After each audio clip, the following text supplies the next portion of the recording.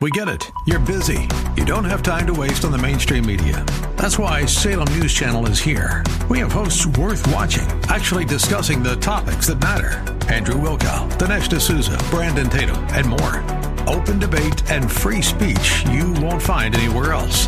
We're not like the other guys. We're Salem News Channel. Watch anytime on any screen for free 24/7 at snc.tv and on Local Now, Channel 525. Promo code.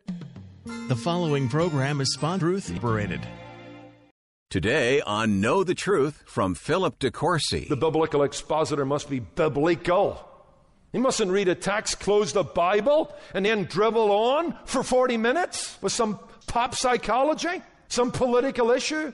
No, as Walter Kaiser teaches, he must preach with his finger on the text.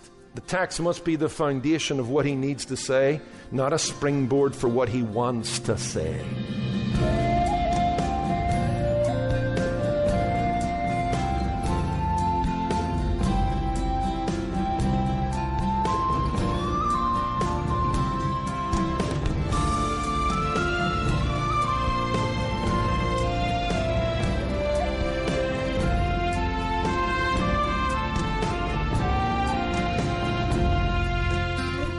Welcome to Know the Truth.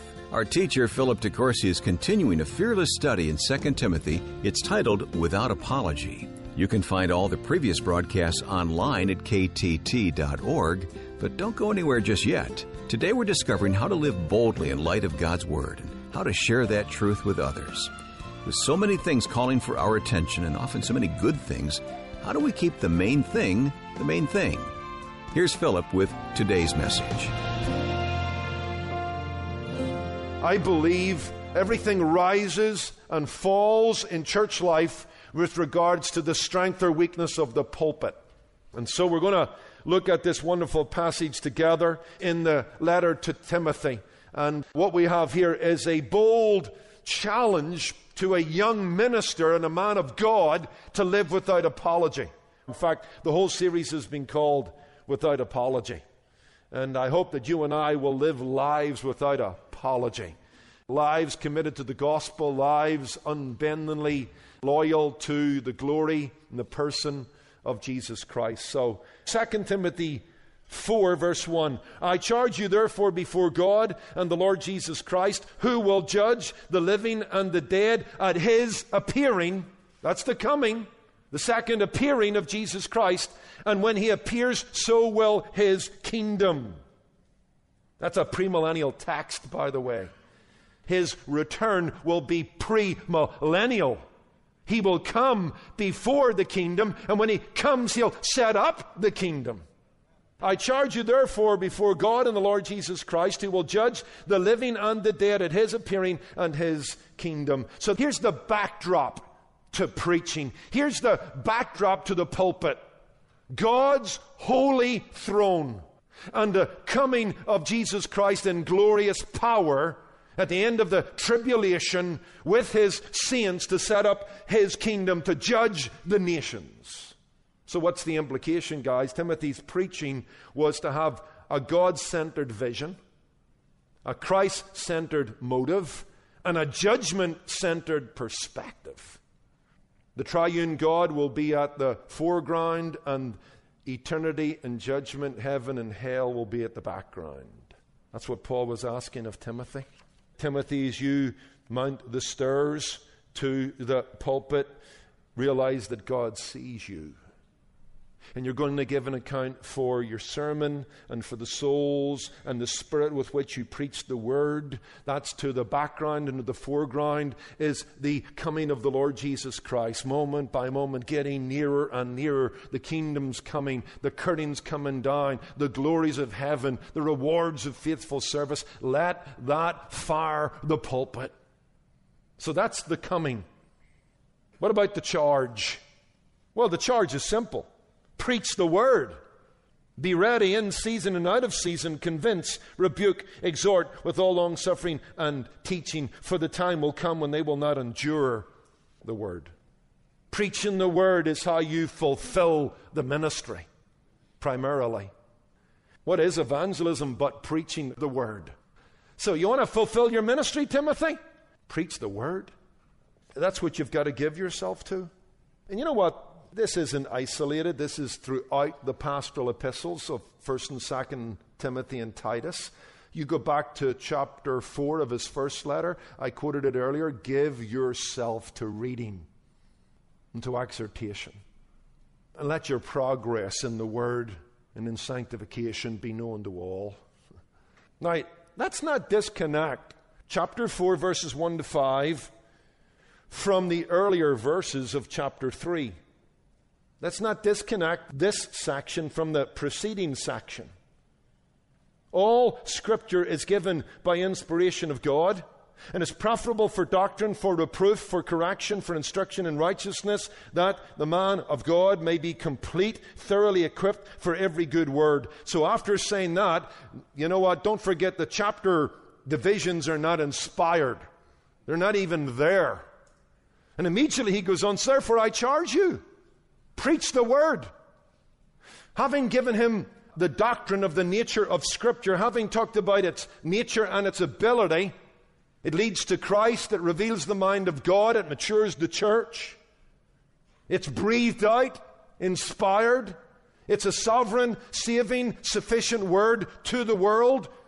If God has breathed out His word for the world, it's got to be communicated to the world. So Timothy, preach it. You've got to understand that connection. Let's begin to look at this charge. There are several elements to this preaching call. I charge you therefore before God and the Lord Jesus Christ, who will judge the living and the dead at His appearing and His kingdom, preach the word. Let's stop there. The word preach is a Greek word, kerusso. It carries the idea of herald. Paul is calling Timothy to herald the word. That's a very interesting word. A herald was a messenger sent by the king, an ambassador or a messenger who would go forth from the court of the king with the authority of the king, with a word from the king. And he would either go to a foreign court and declare it, or he would go out among the villages and among the cities of the kingdom, and he would declare perhaps a holiday. He would declare a great victory. He would declare a new tax. I don't know what it was, but he would go and herald the word of the king. And he would do it with authority. Hear ye, hear ye. And the people would gather. And he would herald the king's edict. This would remind us, number one, to preach precisely. It's the herald's job to communicate the king's word exactly as it was written and accurately as he finds it. Bottom line, the pastor, preacher, the biblical expositor must be biblical. He mustn't read a text, close the Bible, and then dribble on for 40 minutes with some pop psychology, some political issue. No, as Walter Kaiser teaches, he must preach with his finger on the text. And he must keep coming back to the text to justify what he's saying, or else he's got no justification to say what he's saying, certainly no authority. The text must be the foundation of what he needs to say, not a springboard for what he wants to say. He must expose the meaning of the text in its original context, and he must then accurately and contemporarily apply it to his people. So what's Paul calling Timothy to? Exposition of the text. It's our job to speak what God has spoken and let the text speak. When I was taking my church in Santa Clarita, Placerita Baptist Church, I had the immense privilege of having Dr. John MacArthur preach at my installation. He spoke from the pastoral epistles, from Timothy and Titus, concentrating on Timothy. And in the course of his message, he challenged me to preach the word and be faithful to the text. And he told a story of how in his early days there at Grace Community in Los Angeles, he was approached by Otis Chandler, who was the owner of the LA Times. John had a growing congregation, a voice that was now being heard across the country on the radio. And John wasn't one to kind of, just address every trend within society, every new news headline. And so Otis Chandler took him out for lunch, and during the conversation he said, John, you've got a voice, you've got a platform. Should you not address the issues of the day? To which John MacArthur replied, he said this, Otis, I have one task, and that is to make the voice of God audible through preaching. You really don't want to hear another opinion. Because if I get off from the book, I'm giving you an opinion. When I get into the book, I'm giving you the truth. Preach precisely. Preach plainly. Preach plainly. And here I'm doubling back and doubling down on the idea of the herald. That's the Greek word for preach, herald. There's several words that the New Testament writers use to express what preaching is, but kerusso, the herald, the messenger of the king, who declares the edict of the king accurately. That's our image, and so we need to preach precisely. But if we go back to that image, we need to preach plainly, because you can be sure of this, that knowing that this was the word of the king, the herald didn't stutter and didn't stammer, because he had the authority of the king. He knew that this had come straight from the hand and the heart of the sovereign himself. And that gave him some authority, that gave him some boldness to preach. He didn't tiptoe through the announcement. Well, folks, I hope you'll give me a hearing today. I know you've many things you could be listening to. I hope you'll make some room for this. No. Hear ye. Hear ye. This is the word of the sovereign, the king. And the people's ears perked up. And you know what? That's a message to the preacher, to herald the Bible with clarity and conviction. Now, that's not the same as arrogance, but clarity and conviction. Preaching should be done in a similar manner to heralding. I certainly think in many situations preaching is monological, not dialogical. Now, we can strike up a conversation after I've declared the word, which is monological. I'm bringing you the word of the king, and then we can talk about that afterwards. But it's not a conversation until it's an exposition. I love what we read of the Lord Jesus in Mark 12:37, and I take an inference from it. The common people heard him gladly. Now, you got to keep it simple for the common people. It's got to be plain. It's got to be direct. It's got to be bold. And it was all of that, and the common people heard him gladly. What does Paul say in his first letter to the Corinthians, chapter 2? Brethren, when I came to you, I didn't come with excellency of speech or wisdom, declaring you the testimony of God. I determined to know nothing among you except Jesus Christ and him crucified. I was with you in weakness and fear and in much trembling. Listen, and my speech and my preaching were not with persuasive words of human wisdom, but in the demonstration of the Spirit and of power, that your faith should not be in the wisdom of man, but in the power of God. He didn't use Greek rhetoric.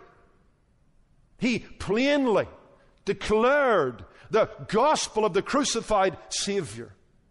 You get a similar thought, don't you, in 2 Corinthians 3, in verse 12, where he declares the manner in which he spoke to them.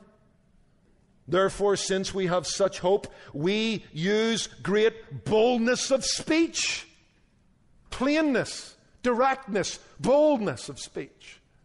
One last text. 1 Thessalonians 2, verse 5, Paul's defending himself here. His integrity is under attack. That's why he will say repeatedly in 1 Thessalonians 2, you know. You know me. Remember how I preached? Remember how I acted?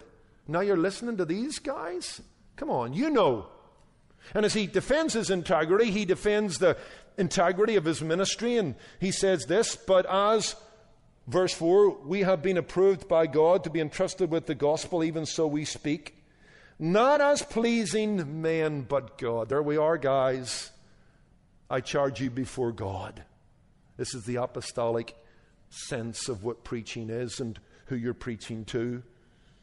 not as pleasing men, but God who tests our hearts. For neither at any time did we use flattering words, as you know, not a cloak for covetousness. God is our witness, nor did we seek glory from men, either from you or from others, that we might make demands as the apostles of Christ. Just again, guys, you know, I didn't come to flatter. There was no flash. I had one ambition, to share Christ. And I did it plainly, and I did it directly, and I did it faithfully. The preacher should not whimper in fear of men or demons, nor should he obstruct the message of the text with obscure words or laborious sentences. I'm always up for that after dinner discussion with my daughters on a Sunday. I'll say, Dad, you didn't explain that big word. That's a good word for a preacher. It's not stop using. They didn't say stop using it. They just said, Dad, explain it. Make it plain. Make it understandable. That the simplest person can grasp it. That's your job, Dad. You're the butler. Don't drop the plate. Don't mess the dinner up. Serve it well. Listen, people may question what the preacher says. But by the time he's finished his exposition, they should never question what he said. Because he made it plain. Understandable. Exposition should never be hazy, dim, foggy, or indistinct. I never want anyone to leave the sermon on a Sunday morning and saying, you know what, that sure was a good sermon, although I didn't understand any of it. And there's just that sense, well, that was good, God's word, but I didn't get it. Well, then I failed. It's not apostolic preaching. Apostolic preachers preach and speak with boldness, clarity, plainness, directness. There's no substitute for that. I say this to myself, to young emerging preachers, to Bible leaders, Bible group discussion leaders also. Don't try and sneak up on people with God's word. Don't try and smuggle the gospel into their life. And if you have a public ministry, when you're up front, be up front with the gospel. I like a story I came across. Do you remember when Alan Greenspan was the Federal Reserve Board chairman? Kind of dour character, wasn't he? You know, open the casket, lay him down. I mean, it was that kind of presentation. In fact, he would admit that. And he was often, you know, passive and boring to listen to. In fact, it is reported that he once said, if I seem unduly clear to you, you must have misunderstood what I said. Now, hey, maybe if you're the chairman of the Federal, Reserve Board, that's what you need to be doing, It's a shell game. It's obtuse. If people really knew, maybe scare them to death. So let's just, you know what? If I seem unduly clear, then you've misunderstood what I said. But that's death to the preacher. That's not what you want to hear at the judgment. Hey, it's always good to quote Spurgeon, so I'll finish with the quote I came across in a book this week I read. It was tremendous. Spurgeon on the Christian Life by Michael Reeves. Highly recommend it. In his day, Spurgeon got exasperated by aimless sermons where preachers just trotted out platitudes. It wasn't direct, it wasn't biblical, it wasn't weighty. And so he likened these preachers to the Chinese knife throwers. You ever remember those guys? I remember seeing them on game shows in Britain and stuff, where, they had to take a nice-looking girl and spread eagle her out on a board that kind of either stayed still or actually revolved. And then they would throw knives at her to deliberately miss her. In between her hands, in between her legs, boom, boom. And Spurgeon, this was going on in his day, and he likens that to preachers. Come to my church. You can be sure of harming you. I have no intention of getting in your face. It's just going to be entertaining. But no one's going to get hit with the truth. Same today. Spurgeon would grieve the advertisements that some churches are putting out there, literally in words for all to read. Come to our church, our pastor won't preach at you. Well, what's he doing there? Because according to the text here, preach the word. Spurgeon said to his pastors in light of that little statement, we do not go out snowballing on a Sunday. We go fireballing. We ought to hurl grenades into the enemy's ranks. I love that. No snowballing in the pulpit. Let's preach the word compassionately, yes. With a heart for people, yes. But foremost, a fear of God. A sense of eternity. A weightiness. Realizing the glory of God's glorious Son is bound up in this exercise. So do it precisely and do it plainly. Let's pray. Father, I thank you for these men that love your word, that has a direct application to me perhaps, but an indirect application to them. May they expect what we're reading here from every pastor and elder and preacher in our church. May they be the guardians at the door to ensure across the generations that it's this kind of man that stands at this pulpit, that it's this kind of exposition that's given to our children and our young people. This is the stuff that our discipleship is made of. Oh God, these are days in which men are tickling ears, massaging hearts, rather than striking souls, with a call to repent, to prepare. The judgment is coming. Guard us against it. Help us to be a counterweight to it. We thank you for your word. You've exalted your word above your name. We thank you, you've revealed yourself, you've spoken lovingly in the gospel to us. You've told us the dignity of our lives created in your image. You've told us that our lives are spoiled by sin and a nature that's rebellious to God. You've told us you didn't abandon us, but sent your Son to indeed forgive us of our sins. And you've sent your Spirit to break the dominion of that sin in our lives and bring us back to looking like you. Oh, this is a glorious word. May we preach it. May we listen eagerly. May we seek to understand it. May we live it and obey it. May these men aspire to be preachers of the word, students of the text, theologians of the gospel, not with grief, but with joy. And we pray this in Christ's name. Amen. Amen. A powerful conclusion to part one of a message titled Stay on Message here on Know the Truth with Philip DeCourcy. Today's message is part of our series Without Apology, and you can find the complete study online at ktt.org. Purchase the entire series on CD or download individual messages free of charge. Every day on Know the Truth, we deliver clear expository Bible teaching on the radio, the web, and the KTT app. Listen to our daily broadcasts or explore a past series. Pastor Philip has taught on a wide variety of topics over the years to meet you where you're at in life. Go to ktt.org or call one of our friendly volunteers at 888-644-8811. We're always looking to help deepen your personal study beyond these daily broadcasts. So today when you give to support the ministry of Know the Truth, we'd like to send you a book titled The Leadership Lessons of Jesus by Bob Briner and Ray Pritchard. With 75 easy-to-read lessons, you'll discover how to follow Christ's example in leadership and in life. Don't be conformed to the patterns of this world, but be transformed by the renewal of your mind. Request the book, The Leadership Lessons of Jesus, when you give to the ministry of Know the Truth. Call in your donation to 888-644-8811, give online at ktt.org, or write to us at Know the Truth, Post Office Box 30250, Anaheim Hills, California, 92809. Now, if you're new to Know the Truth, we'd also like to send you an entirely free resource. It's a highly requested message titled Leadership Development, taken from our current study. You'll glean leadership advice you can put into practice at home, at school, and the office.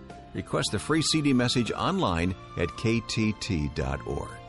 I'm Wayne Shepherd, wishing you a wonderful weekend. Join us next week as we continue our study of 2 Timothy. That's Monday on Know the Truth. Today's program was produced and sponsored by Know the Truth Incorporated. Jesus said, "You shall know the truth, and the truth shall make you free."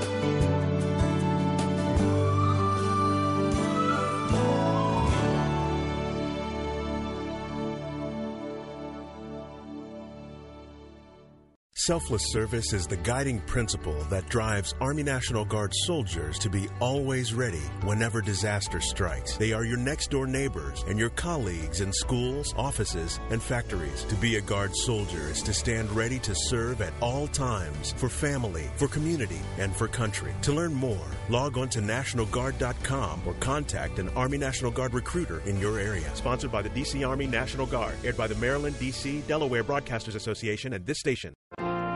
Messages that inspire, that give hope, life and spiritual transformation, and a safe place that you can grow in your faith. I'm Bob Lepine from Family Life Today, and if this sounds like something you could use, visit ChristianRadio.com. ChristianRadio.com is a place where you can find hope when it seems like there is none. Now all of your favorite Christian radio stations can go with you wherever you go. Visit online today at ChristianRadio.com or download the free mobile app. In a world that can sometimes